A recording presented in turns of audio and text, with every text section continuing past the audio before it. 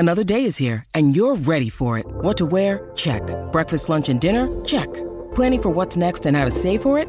That's where Bank of America can help. For your financial to-dos, Bank of America has experts ready to help get you closer to your goals. Get started at one of our local financial centers or 24/7 in our mobile banking app. Find a location near you at bankofamerica.com/talktous. What would you like the power to do? Mobile banking requires downloading the app and is only available for select devices. Message and data rates may apply. Bank of America N.A., member FDIC. When you need mealtime inspiration, it's worth shopping Kroger, where you'll find over 30,000 mouth-watering choices that excite your inner foodie. And no matter what tasty choice you make, you'll enjoy our everyday low prices, plus extra ways to save, like digital coupons worth over $600 each week. You can also save up to $1 off per gallon at the pump with fuel points. More savings and more inspiring flavors make shopping Kroger worth it every time. Kroger, fresh for everyone. Fuel restrictions apply.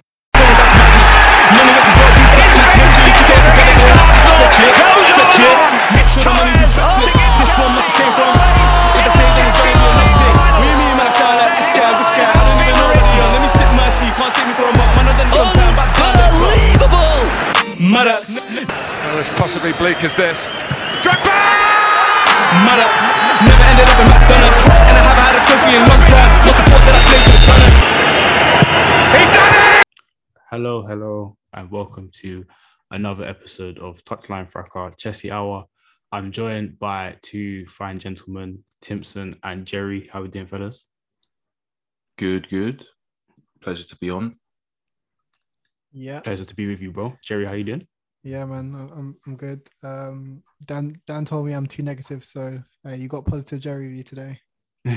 Really? Yeah. Too negative?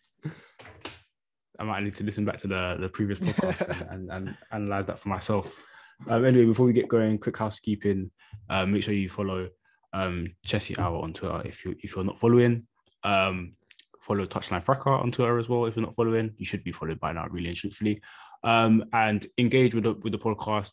You feel free to at us at Chelsea Hour, or use the hashtag Touchline Fracas or at Touchline Fracas, whichever one you please. There's also a Discord community of Touchline Fracas and a specific Chelsea Discord community. Feel free to get involved in that and just share whatever you feel about the podcast, and whether you disagree, agree, whatever tickles your fancy. But yeah, let's get the ball rolling. By popular demand, let's quickly have a word on our ex-Chelsea player Kurt Zouma. So, fellas, obviously it's come out that Kurt Zouma's lost his sponsorship, his Adidas sponsorship. There's mass pressure right now from the outside world for West Ham to basically sack Kurt Zouma for what he's done. Obviously, Zouma being an ex-Chelsea player, served the club well for about 4 or 5 years, if my maths is correct. How do you feel about the situation? Timpson, give me your thoughts. How do you feel? Yeah, honestly, I don't think there's a person in the world defending Kurt Zouma's actions. It's more so the outrage in comparison to the outrage and the shouts for him to lose his livelihood, in addition to the biggest fine in the club's history, the 250k, the Adidas endorsements, which most likely means probably for the majority of his professional career till the end, he'll probably never get a boot deal with anyone. And then Didier Deschamps basically tore him a new one as well. So in an already competitive France squad, we probably won't be seeing him for a while. So whilst I think that obviously punish him, do what they need to do. He's already lost his cat. He's already lost everything that I just touched on. It's very harsh. One person in particular was Chris Kirkland, who went on BBC and said basically he did say it was worse than racism in that instance, because and he doubled down and kind of said, it's because he's Cat's defenseless. I don't know how you can defend yourself from racism anyway. So you're defenseless to racist attacks anyway. But with that, I just feel like the outrage I'm seeing is very, very scary, because it's inadvertently, or maybe even it is deliberately perpetuating a historic mindset, not even like a supposed mindset, a historic mindset that black lives are worth less than livestock, and historically they have been. Sorry, that was a bit of a tangent. No worries, brother. You're a wise man with some wise words, and I couldn't agree more with what you said. Yeah, look, listen, big up Mikel Antonio for saying what he said, because yeah, in this day and age, we've got a lot of black people and black figures, whether it be in politics or whether it be in football, who don't always necessarily defend us and tend to kind of take the other side.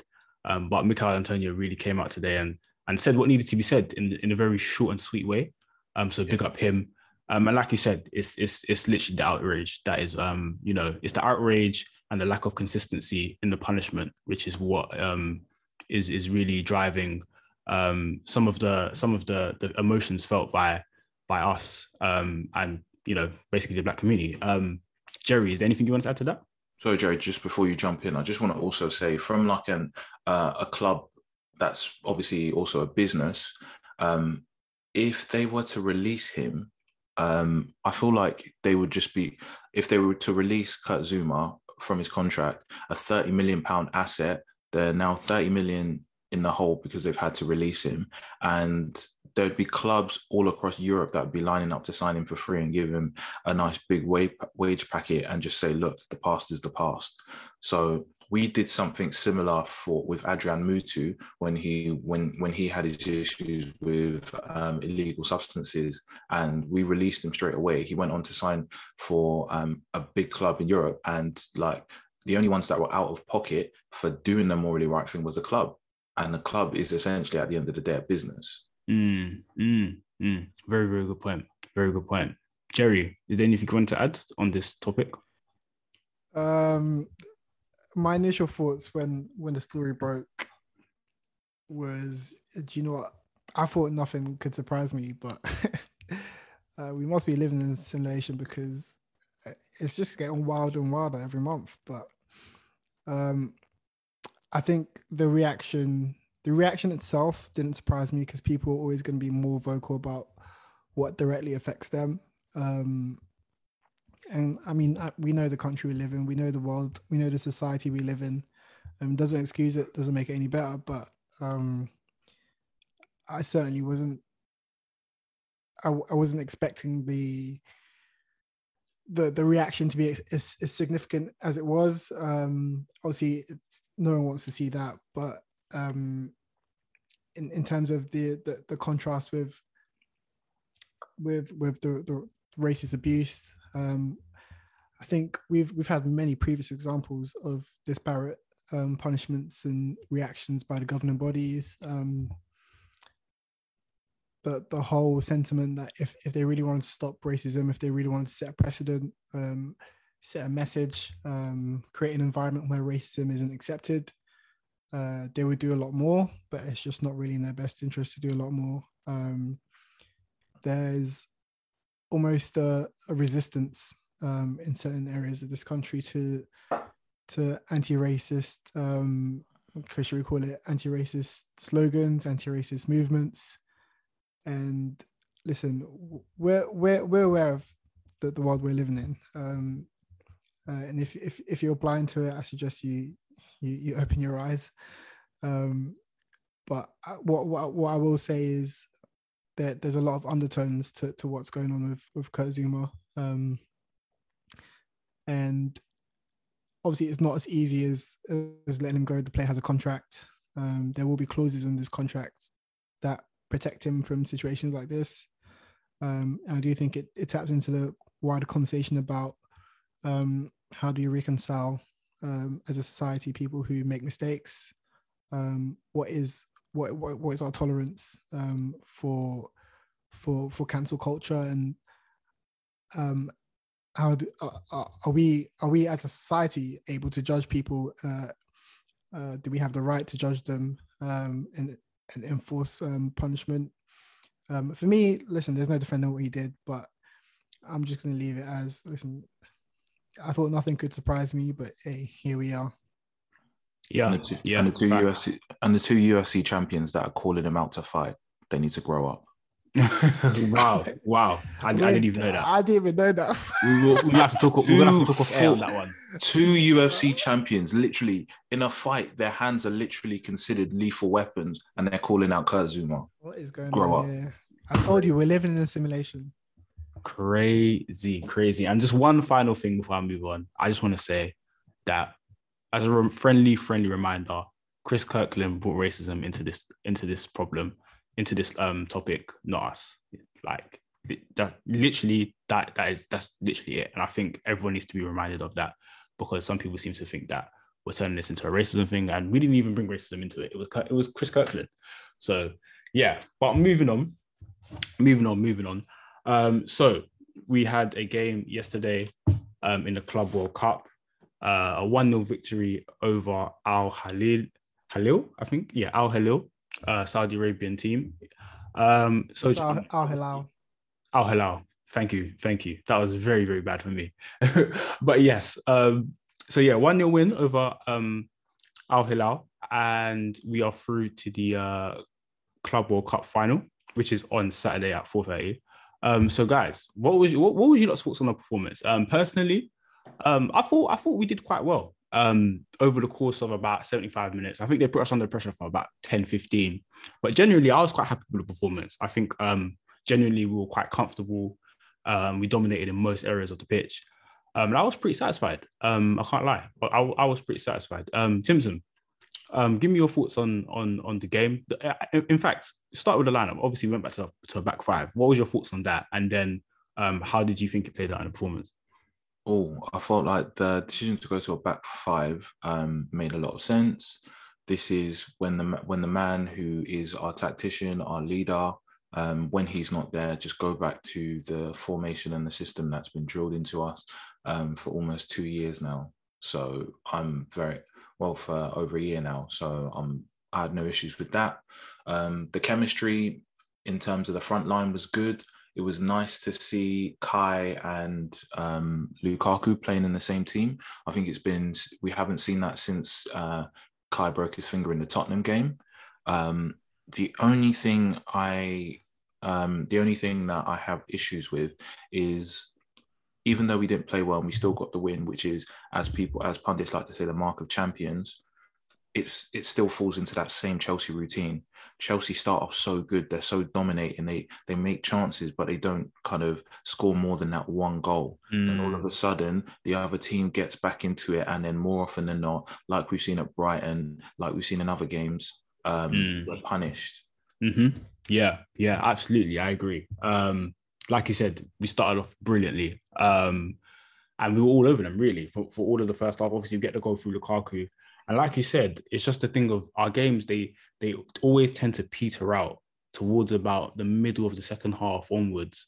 And then we stop creating chances. The second goal hasn't come. And it's like the other team are starting to put us under pressure. And like you said, it's been the reason why we've dropped points in the Premier League this season, both in the autumn and towards the Christmas period. And yeah, you're right. It is a recurring pattern of our games. Jerry, how did you feel? Do you echo what Timpson thinks of the game, or do you have something different, kind of a different opinion on how it went? Yeah, mostly. I think we did start well. We managed to pin them in, and we pretty much dominated proceedings. We had sort of Aspie has been a nuisance recently with his movement into the box, and my God, Ziyech was hooping. We'll come to that. We'll come to that. Kai had a lot of good moments as well in that first half. Lukaku for the first 20-30 minutes was let's just say it took him a while to grow into the game.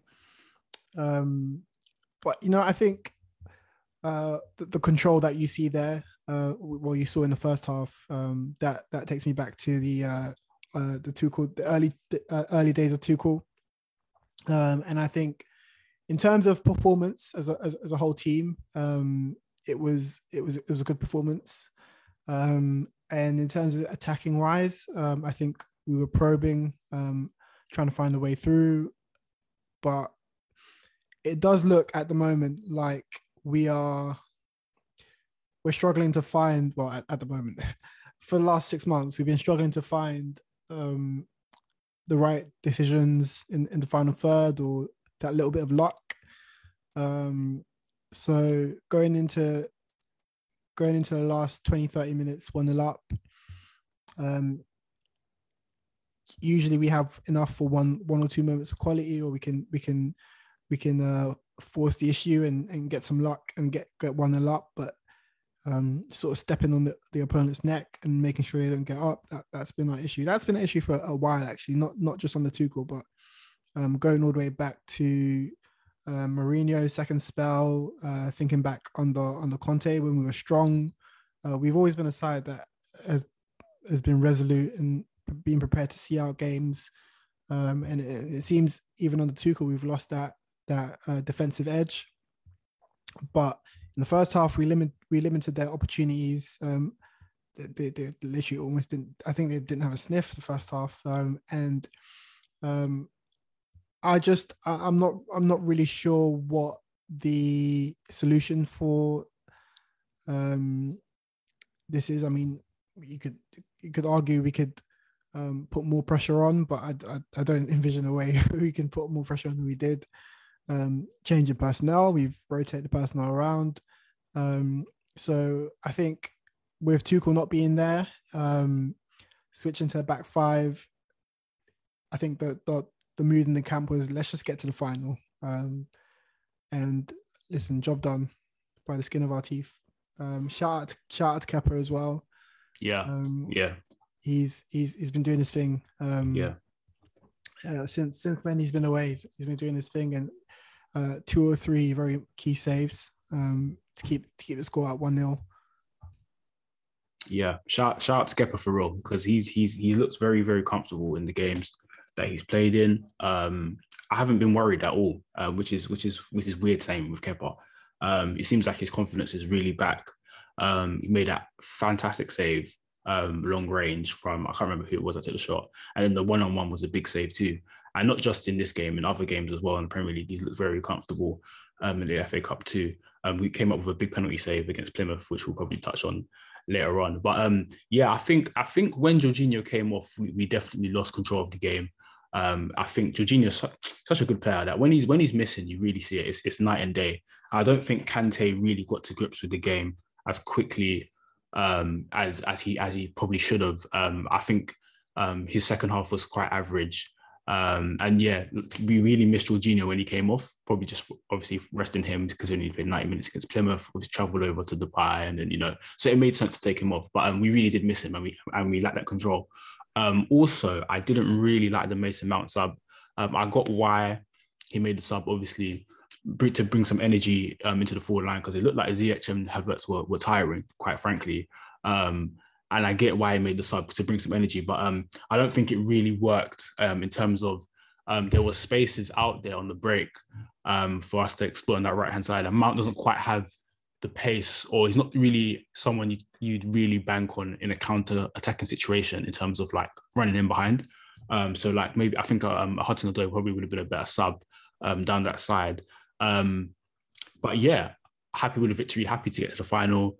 I want that badge because that badge is nothing short of elite and prestigious. So we need to avenge 2012 because 2012 was quite frankly just nothing short of embarrassing. So yeah, we moved to the final. Let's talk about a couple individuals. Hakim Ziyech. So a guy we've spoken about a lot on this pod. Joined Chelsea for £37 million, if I'm correct. And we all saw what he did at Ajax, and I think there was a lot of excitement around most Chelsea fans, probably except Dan, because I think we all knew that Hakim Ziyech was he was a wizard, and he was kind of this enigma that kind of just does what he wants type thing, but in a good way.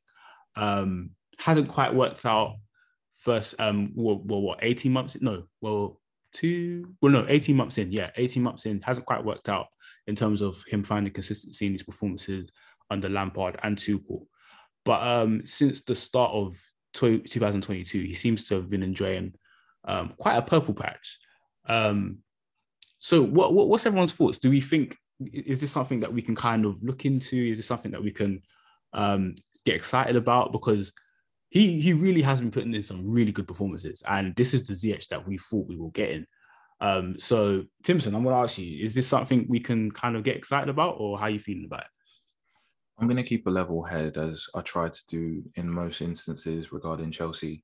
So with Hakim Ziyech, when he was first, he had two issues, in my opinion.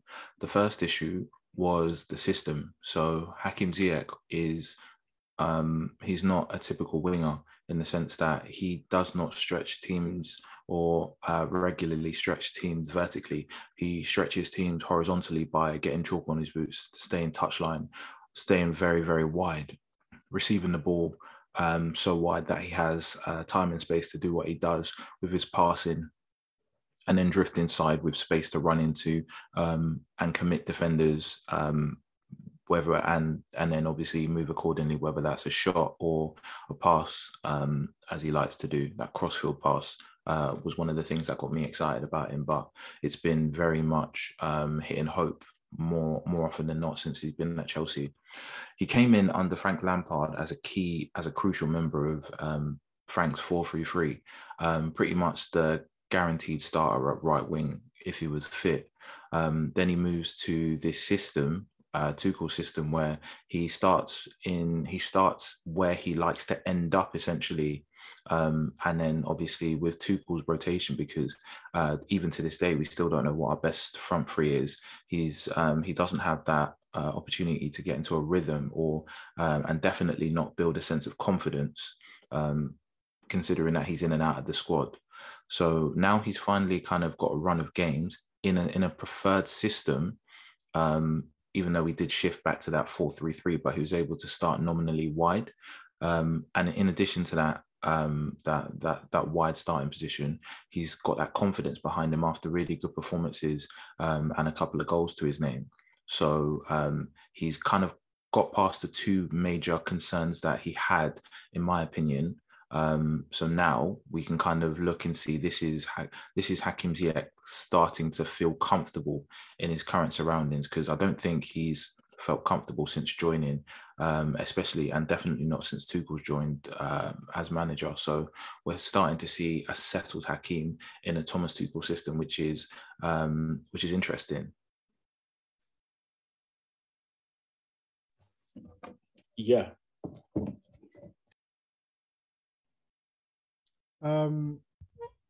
If I can continue on from what Timson said. Sorry for this, my mic went funny. Yeah, Jerry, go on. Chime in on that. So with me, I've been critical of Ziyech in the past.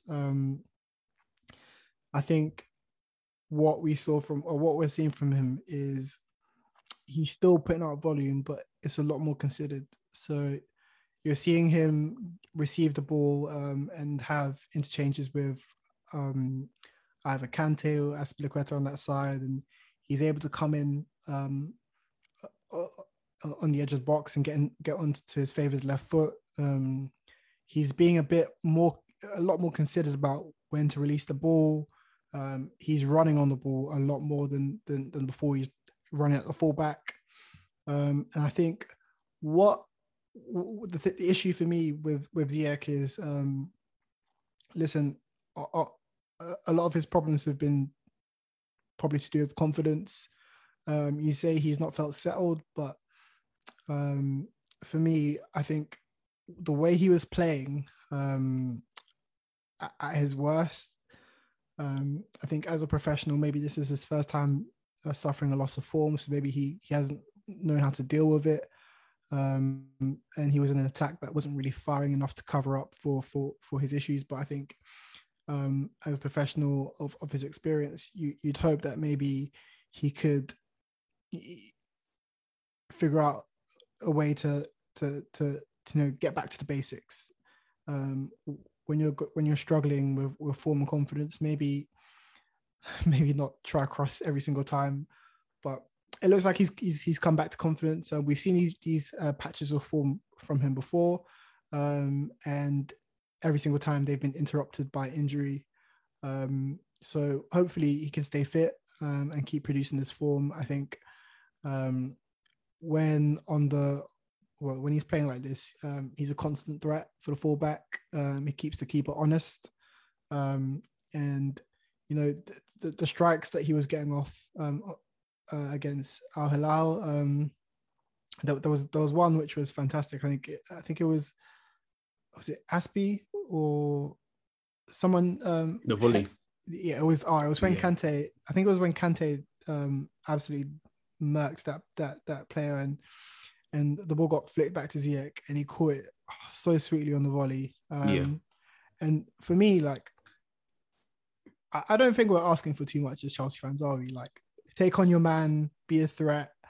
And he's producing right now, and he's been producing for the past couple of weeks. So long may it continue. And I think I asked in the group chat a while ago, like, do you guys think Ziyech can get it back? And for me, out of all the forwards, I'd say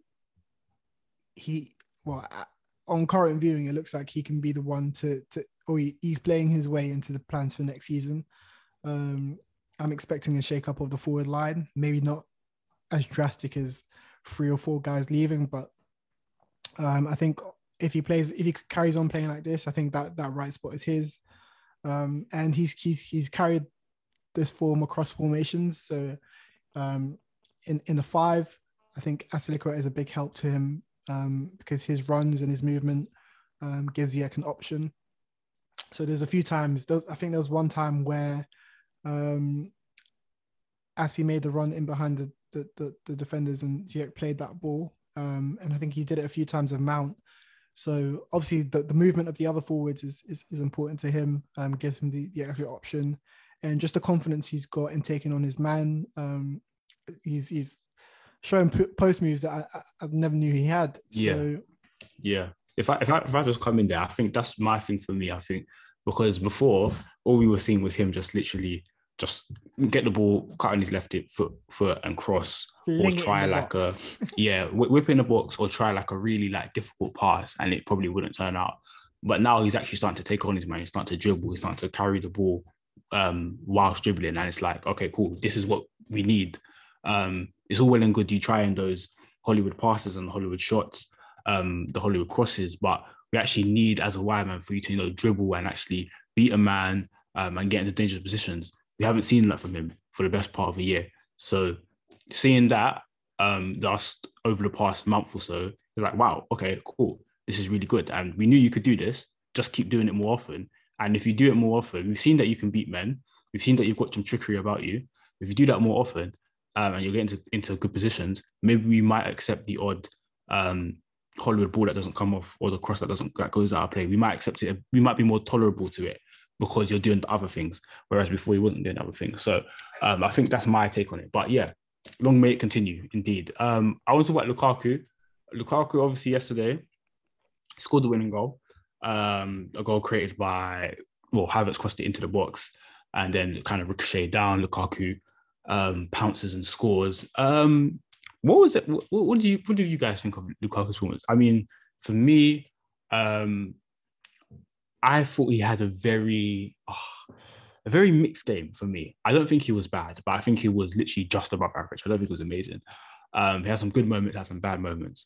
I think in the first half in particular, I think there was one chance where Kovacic took the ball up to him, and he backs into the defender, and he kind of like uses his body to kind of bully him, and he gets a shot away with his left foot, and the keeper saves it. And I was like, yes, that's what we want to see of you, in terms of you being able to control the ball, use your body correctly, and then get a shot away.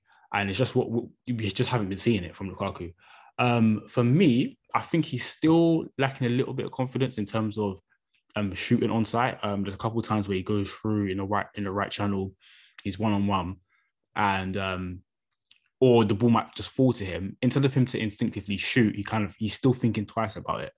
And I think that's just a lack of confidence that's kind of there lingering over him, due to, the goal droughts he's been on, maybe certain things off the pitch. So yeah, still lacking a bit of confidence there in front of goal. But I think overall he had a very mixed game. But it's good that he scored the winner. Hopefully he can give some confidence to go on a little bit of a run now. So Timson, where do you stand on Lukaku right now? Obviously, we are where we are in terms of what he's produced so far and what's happening off the pitch. So for the rest of the season, how do you kind of expect him to kind of contribute to the team? All right. Firstly, I'll make it known if it wasn't, I was one of them people who preferred a Haaland, but Lukaku is here now. He's our player, so we have to do what we can to support him and trust that Thomas Tuchel can get the best out of him. Now, what he's going to have to learn how to do now is come to terms with, if he's lucky, he'll get the balls that he was getting in Italy in terms of those through balls that he can run onto if he's through the middle, where he has a chance to kind of cut inside, get a shot off, because teams in the Premier League just don't give you that space. Burnley, Newcastle, they're never going to allow that level of space in behind for those kind of balls. So Lukaku's going to be spending a lot of his time with his back to goal, linking up play before the ball gets pushed out wide, and he needs to be alert and get in positions. And when chances do come, because we don't create a lot, we need him to be more clinical than he has been. I think a lot of it is partly due to confidence.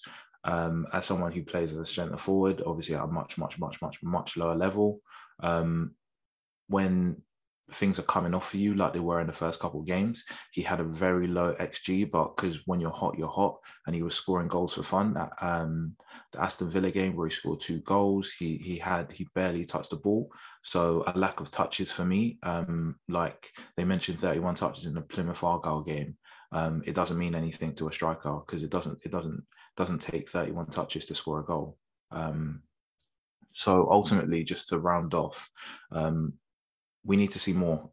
We just need to see, he needs to grow in his role and show that he can add value to this team outside of scoring goals, because right now it's not really coming off for him right now. So he needs to show he can be that focal point to relieve pressure from a high press.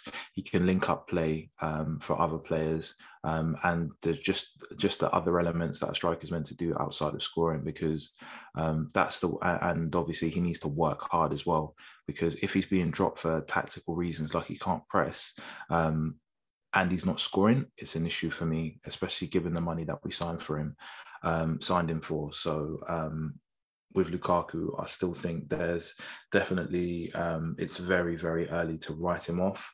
But at the same time, he needs to, I'd like to see a greater effort in him. But a lot of that stems from confidence, and he needs to get that back as quickly as possible.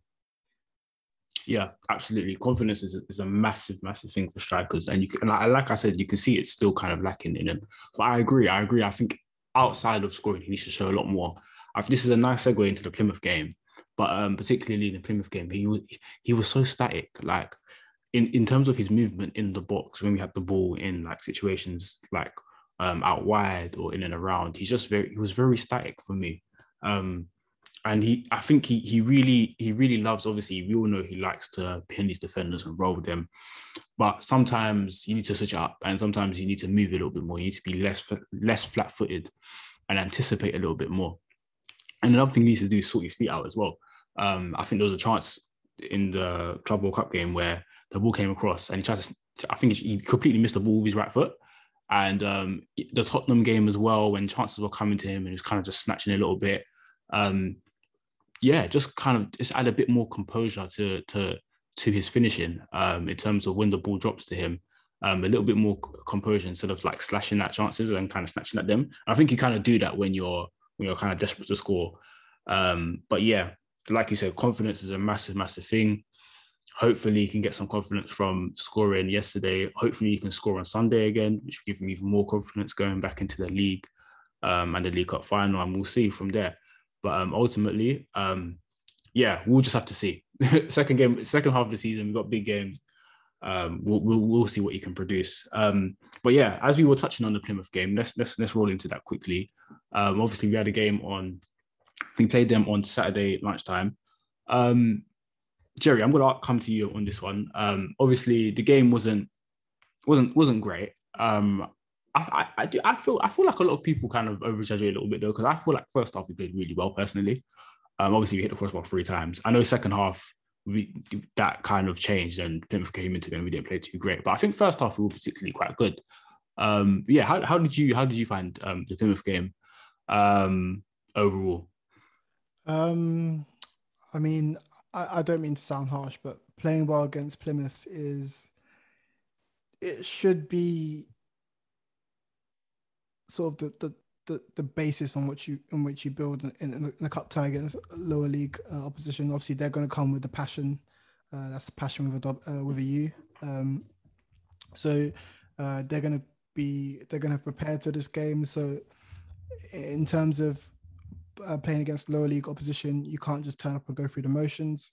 So like this one, as is typical for Chelsea, we controlled periods of the game. I think we created a lot of opportunities. We managed to pull their defense apart, and I think one thing with coming back from, I think it was 2 weeks off, but it was a week off and a week in training. One thing that's really evident is, as much as that time is good to re-energize the squad and give them a chance to rest physically and mentally. What you do lose is the rhythm, and I'm gonna come back to that word rhythm. I'm gonna come back to Lukaku with that word rhythm. In both the Plymouth game and the Al Hilal game, I think when I watch Lukaku, for me it's not particularly confidence or lack of confidence that I see. I mean, that is definitely a factor, but he just doesn't seem like he has the rhythm. And anyone will know, like, if you go play five-a-side after not playing for a while, like, your touch isn't quite there. You're not quite confident with the ball at your feet. I think that's maybe what he's struggling with, and that's what the whole squad really seemed to be struggling with. We did create, I think it was 41 shots, which is frankly ridiculous. I don't know if there's ever been a higher amount of shots. Something like 18 corners as well, something like that. Yeah. So for me, of those 41 shots, I think we only had 10 or 11 on target.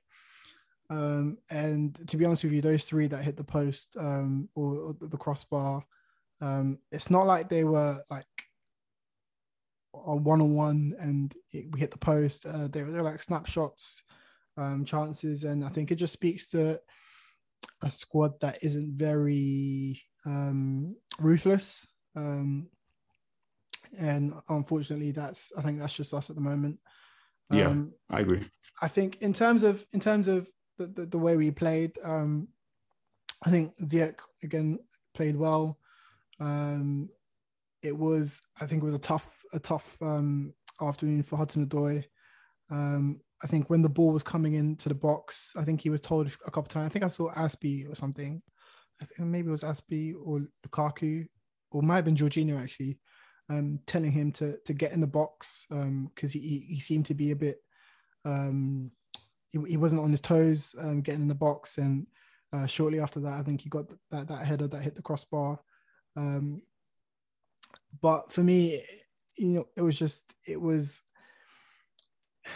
disappointing. Not because I expected us to turn over Plymouth 5 or 6 goals to 0. It was just I think we gave them a bit too much in that game, and obviously going into the extra time, I think that was obviously the last thing you need after coming back from a long break. Mm-hmm. And the defending for the goal that we conceded, I think that was quite shocking, to concede a goal like that. And honestly, I don't think you can look into this game as a marker for how we're going to perform going on. But it is typical Chelsea. We control the game,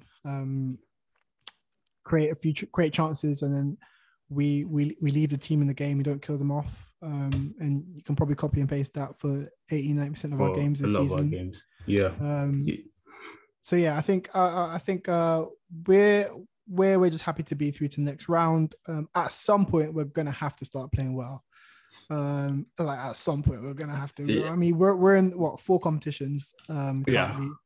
and I'll just finish off with saying I think this investment that we're making in Lukaku, I think he's had 9 starts in a row at the moment, and he's most of the time he's playing full 90s. I think we're trying to get him that rhythm, and whilst I do agree that, listen, going into back end of the season, we do need a firing forward. I think we just have to be careful that we're not putting all our eggs into the Lukaku basket. I agree. So I agree. Maybe it's time Havertz starts getting some minutes and we start diversifying our stocks, shall I say. Quickly, you said we have to start playing well at some point. So over the past, we haven't played in the Premier League since the 23rd of January against Tottenham Hotspur. So Tottenham over the past month or so, how so would you say we've had all bad performances? Because I know Tottenham we played really well. I think we dominate Tottenham and thoroughly deserved the victory. And then after that, we played the FA Cup, right? So that was this weekend against Plymouth, right? And like I said, I don't think the Plymouth performance was completely. I think you've got to be careful with FA Cup ties. I think the opposition are always going to be up for it. Yes, you're infinitely better than them. Yes, you deserve to you should dominate, which we did for me. And I think the stats backed up. I think we had 41 shots to 11, 72% possession, 769 passes to death, 300. And overall, I think we actually really dominated them. I don't think we gave them as much as what people think. I think the penalty kind of painted a false image over that a little bit. I know they came into the game second half, don't get me wrong. But I think largely we were the better team by quite some distance, but we just didn't put them away. And because it's Plymouth, it looks bad. And because they had a penalty, it looks bad. And because they scored as well, they scored first, so it looks kind of bad. But yeah, like you said, I wouldn't look too much into it. But yeah, I guess our form has been up and down over the past month. Some good performances, some bad ones, been pretty inconsistent. Obviously, players have been away and whatnot, and we've played in different competitions. So I don't know. Hopefully, after the Club World Cup, we can get back to domestic ball and be a bit more consistent. Obviously, you've got the League Cup final coming up. And then, so that kind of leads as a nice segue into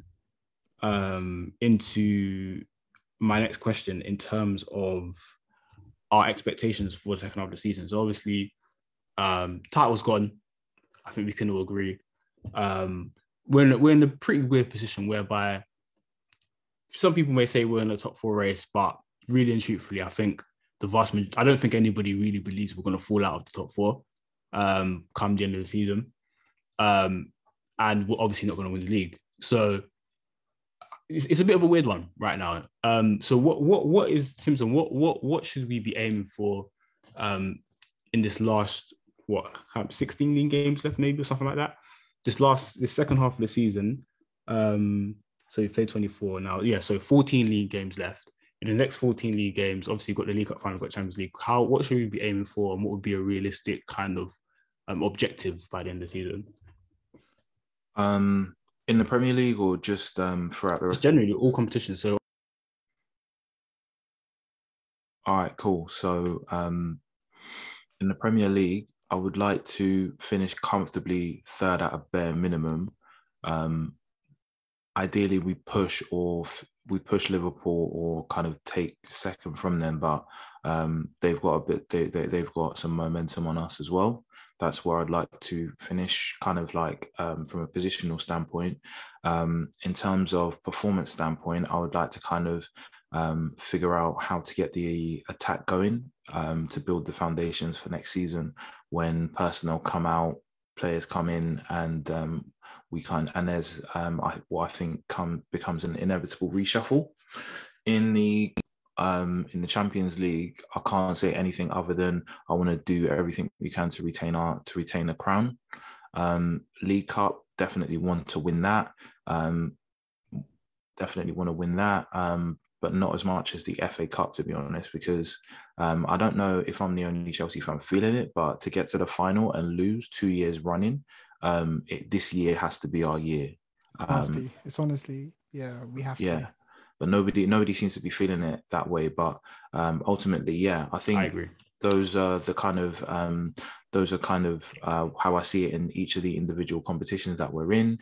Obviously, win the Club World Cup, and then if we can find a way to get the attack firing, and maybe potentially get a permanent shift to this 4-3-3 system or back four system, to just kind of figure out what's going on with our attack and connect it to the rest of the team. Because whilst Hakim Ziyech's having a nice renaissance, he's definitely not playing with confidence, not the same confidence he came to England with. This was a man who obviously came with that nickname, the Wizard of Amsterdam.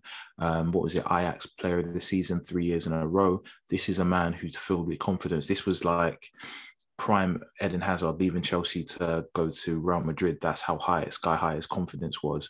And even though he's playing really well at the moment, it's not the same. Callum Hudson-Odoi, for me, his symptoms are a bit deeper because he's had kind of multiple managers give him different instructions, and kind of give him different criticisms for several years now. All you need to do is look back at the YouTube highlights of him against Arsenal, and just not even how dangerous he was, just the swagger that he played with. That's definitely gone, because now he's at a point where his manager needs to tell him to run up players. So I have heard that with the attackers, they don't feel as free within Tuchel's system. So it might be a case of Tuchel kind of rethinking the system just to give his players a bit more tactical freedom in the final third, because at the moment it's feeling it might be they might feel constrained because his systems are very rigid, in the sense that when it comes to the attacking sense, because he's kind of prioritizing defensive solidity over kind of creative fluidity at this point in time, and obviously in inconsistency in regards to the attacking front three. Yeah, I agree. I think I agree particularly with the point about laying the foundations for next season, in terms of, I think, making a permanent switch to the four that Tuchel's been playing over the past couple of months or so, and really like laying down those foundations. Like I said, we're in a decent position right now in terms of the league. I think I'd probably say 6 more wins in the next 8 games. Bearing in mind that the other teams behind us are prone to slip up, as we've seen this week. I think that should probably see us kind of into the top 4. Maybe not mathematically, but theoretically. So, and bearing in mind we've got a nice run in, so we should get that over the line as soon as possible. But yeah, I want Tuchel to kind of continue with the 4 and just lay those foundations. Make the permanent switch, and then give us something to kind of look forward to next season in terms of the system, in terms of how we're going to play going forward away from the back 5. Because it's definitely, I think, whilst I said on the main pod a few times that I didn't feel like switching to a back 4 would make us automatically score more or like make us more ruthless, I do recognise that it's probably a much better fit for these players in terms of it makes the attack less crowded, in terms of a Mason Mount can drop back into midfield, and that allows us to play with 2 conventional ringers who kind of complement each other really well. And obviously we have more bodies in the midfield, which means 1 less man in defence, and we can kind of build a bit better and a bit quicker. So yeah, that's one thing I'd really like to see. And then obviously we love a good cup run. We love a good cup run. So that would be it for me. I think if I just yeah, sure. just to build on what you said there, for me, I'm not too fussed about a permanent shift one way or the other. I think I want us to stay flexible as a team. I want us to have a few formations that we're confident with. I think there were times under Tuchel last season where we start with 3 at the back, could be struggling in game, and we moved to a 4, and it would just look like we've lost all rhythm, just forgotten how to play football. So I definitely want us to be confident as a team. We're playing both formations. What I think I want from Tuchel is I want him to learn from the issues we've had this season. in particular with the back three. The system is rigid for the attackers, yes, but that's because it's geared towards getting opportunities for the wing backs. So I want him to be aware that if we're playing with Reece James and Chilwell, we can have great success with the three at the back formation, and with some refinements. There's no reason why our attackers couldn't be eaten as well from that formation. But also to be aware that creating a system that create space for the fullbacks doesn't work so well if we have Alonso and Aspie at fullback. So maybe we have that flexibility where if Chilwell and Reece James are out, then we go to a 4. If we sign some wingers that can be a threat or need to come from out to in, then maybe playing the 4 works. I want us to have that flexibility. Just 1 or 2 formations where we have a plan A, we have a plan B, and for me, I think it all depends on our business this summer, how we construct the squad going forward. And I think this summer is definitely a key summer. So that I just want to add that on. I definitely think.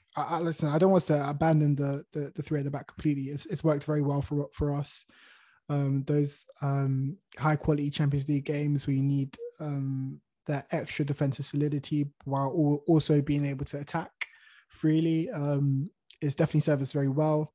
I think what we've needed more so this season is a way to grind out results against the low blocks and those games where we dominate but we can't finish off the chances. So for me, that's what I'd like to see anyway.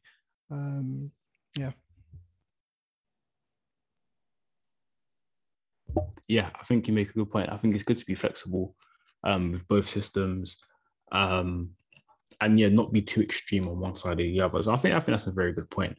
I'm gonna somewhat disagree. Yeah, go ahead. Definitely like subscribe to that FM, having that probably 1A, 1B type view of formations, because I feel like there will be opportunities to play a 4-3-3 and a back 3 system. So to play it seamlessly, being able to play two different systems seamlessly is a massive benefit. I think our team and a lot of the players that will probably come into the squad who are away elsewhere, I'm talking about potentially your Moussa Dembele's, your Conor Gallagher's, and even getting the best out of players in the current squad, like your Hakim Ziyech, Hudson-Odoi, Pulisic, and even your Mason Mounts. I think having a 3-man midfield in whatever form that takes most weeks will probably benefit most of the squad and give us more tactical diversity when we're trying to break down these teams that sit back. And most weeks, let's be honest, we'll be playing against teams where we have the lion's share of possession, and we don't need to be compact and rigid. So that third man, that third defender at times is kind of overkill, like the commentator suggested against Al Hilal, but it did come in handy over again during 1 or 2 of their counter attacks. So just something to keep in mind. I mean, I hear what you're saying, but I think sometimes also we forget how much we were killing teams with that 3 at the back, and with Jorginho and Kovacic, especially in the first 10-12 games of Tuchel's reign. They were fantastic in there. Jerry, who was the team that we actually killed in terms of, like, we dominated possession, we scored a lot of goals? Who have we killed? I think in terms of scoring a lot of goals, listen, that's not going to be us, really, is it? And if I told you the system, if I told you the system is looking, could be the primary reason why. Timson, I think you can talk about system, but for me, when you get a chance in front of goal and you miss it, I think the system doesn't really. You can't blame the system there. And listen, even under Lampard, when we were playing 4-3-3, and there were games where we just create chance after chance after chance. It's not really the system's fault. it wasn't the system's fault then. I think it's just the personnel that we have. And I remember one game that sticks out to me is the 2 legs against Real Madrid, where we made them look like a mid-table Spanish team. And I think that the issue for me there wasn't that we looked defensive or that we struggled to create chances. The issue was just that we struggled to put them away. And I think for me, like I said before, those high quality games where you need to give a little because you're playing against better opposition. Make no mistake, the chances that Al Hilal had, the chances that Porto had against a Liverpool, a City, a Real Madrid, they finished us. And with this squad, one thing that's clear to me is if we go 2-3 goals behind, you might as well walk into the changing room, because there's no way we're scoring 2-3 goals to get it back. So for me, it's just keeping that 3 at the back in the pocket, in our back pocket. And I've always thought that unless your plan A is ruthlessly effective, unless it works against everyone, I think it's a little bit dangerous to go into a season and think, okay, we're going to play 4-3-3 every single game, and this is our philosophy. I think there's got to be some give and take, and there's got to be some flexibility. So that's what I was trying to intimate. And I think obviously if you're saying that the 3 at the back, in the same fashion, the 3 at the back in every game is the right move, I'd say no, that's incorrect also.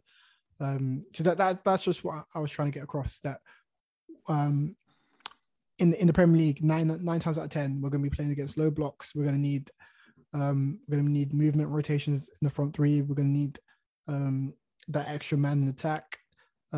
So listen, against this team, it doesn't even have to be a change in formation. We've seen Tuchel in these low block games have that wing back where when we defend, we're going to a back 5. When we have the ball, when we attack, that winger who's deputizing the wing back role joins the attack. It doesn't have to be as black and white as playing one formation or the other. It's just I think my takeaway from this is for next season, I want to see that Tuchel's found a way where we can consistently break these sides down and create high quality chances or higher quality chances. Because listen, we can create chances all we want, but I think the players that we have, the personnel we have, the stark reality is these guys need high quality chances to put them away. I don't think they can function on the half chances that we get. I just don't think we have the ruthlessness to finish those off, because when I watch teams like City, like Bayern, a lot of chances that we call half chances, they seem to have no trouble putting away. But that's what happens when you have top quality attackers. So I think maybe he needs to adjust for that. I want to see some, like I said, a consistent way of breaking these teams apart. Yeah, I can see that. I can see that point of view. Although I would probably look at Liverpool and say I would probably prefer, because I don't think there's a right or wrong answer in this scenario, I would prefer a system that is refined, tried and tested and refined to be tactically adaptable. Obviously 4-3-3 is a starting position, but you've played against so many different formations, different tactical setups, and different opposition who've tried to exploit gaps in your one system, that you're so you start off as a 4-3-3, but you're ever so fluid to adapt to the changes that the opposition bring to you, in comparison to having that a completely different system that plays one way and the second system that plays another way. So I think we've definitely seen Klopp make some adjustments from the ultra high intensity in his first season where they ran City close to maybe being a bit more conservative.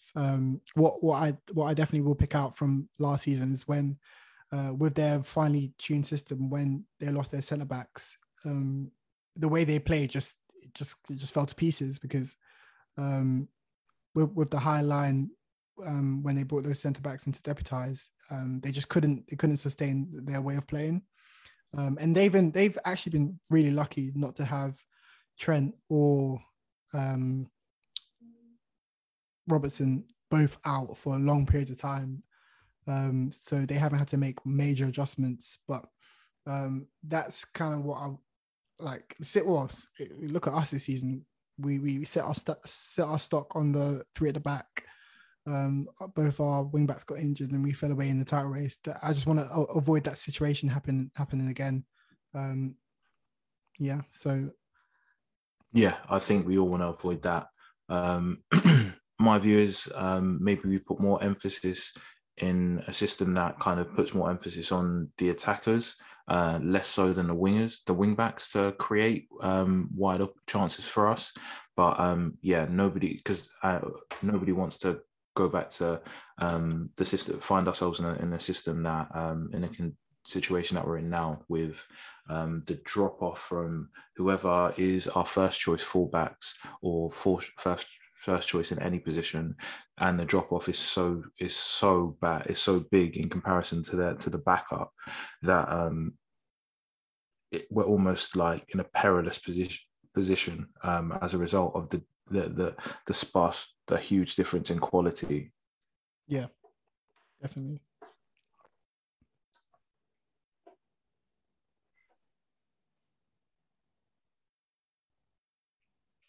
Cool. So should we move on to the next part in terms of thoughts on potential for the summer? Bit premature, but I wanted to talk about that real quick. I haven't heard much. I mean, there's the links that we've had, long time links with Koundé. There's a lot. Our squad's a lot in flux. I don't know if you've heard anything or have any preferences for the summer. Yeah, I have an idea of who I would love to leave. First and foremost, Timo Werner. Obviously, we've talked about the back three system. We've talked about a 4-3-3 system. I don't think Timo has a spot in any of those systems. Definitely not in England. He's not going to be. He's nobody's centre forward in English Premier League. He's not consistent enough, and he doesn't do anything outside of chasing through balls in space that just doesn't exist in England for me.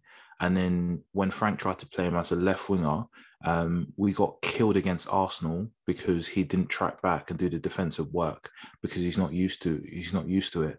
So he's a very, very niche player that doesn't give you a lot, even coming off the bench when legs are tired. So he's definitely someone that I just think has got to go.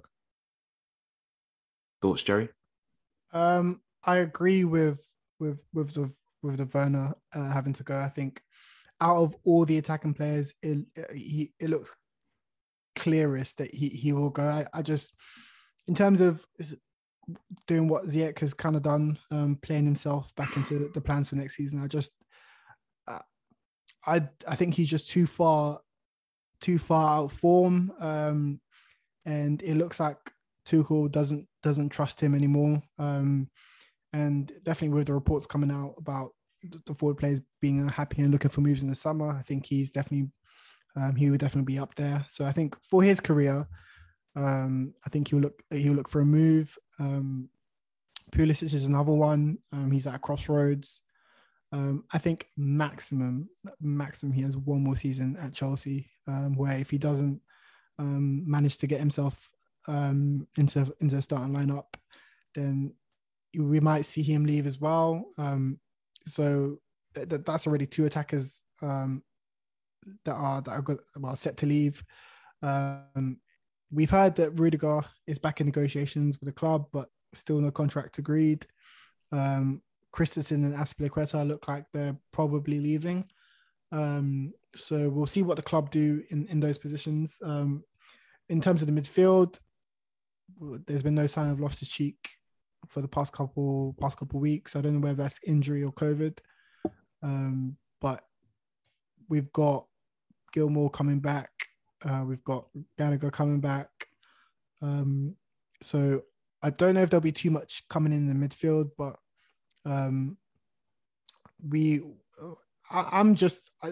there's so much going on in the team is in such flux. There's so much going on. I don't know how the club sort through this. I'm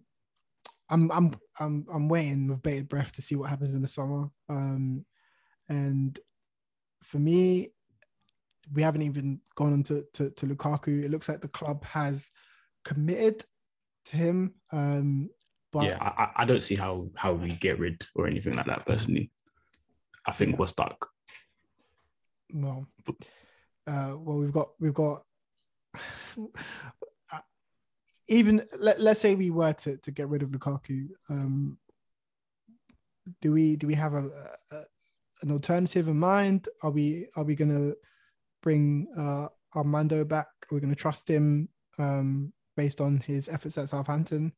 I think if you have Havertz and Lukaku there as your false nine and as your two strikers essentially, does he want to come in and play second fiddle to those guys? I mean, we already have players currently here who are on far more money than Broja and have done more in a Chelsea shirt that are unhappy at the one rule for them and one other rule for Lukaku. And I think obviously the club have been down this road before with Torres, with Morata. We tend to stick to our big money striker signings and try and make them work because business wise, it's an investment. And with the way the COVID market is going, unless PSG come in, I don't really see him going anywhere else. But listen, things can change in football very quickly. I think the best thing to do, if let's say it doesn't work out like towards the end of the season, I think for next season the best thing to do is just surround them with goals from wide positions. If we can get goal scorers in wide positions, that will kind of mask over the problem, if you like. And then obviously we need big outgoings, and I just want a bit of a smaller squad, especially in terms of the attacking areas. But gentlemen, it's been a pleasure. Sorry, I had some technical difficulties, so I was a bit quiet for a little bit. But Timpson, Jerry, it's been great listening to you guys go back and forth with some great points today. Thank you guys for coming on. Thank you guys for listening and tuning in. Be sure to interact and let us know what you think of any of the points we made in the podcast. And yeah, we'll be back next week with another episode. But yeah, peace.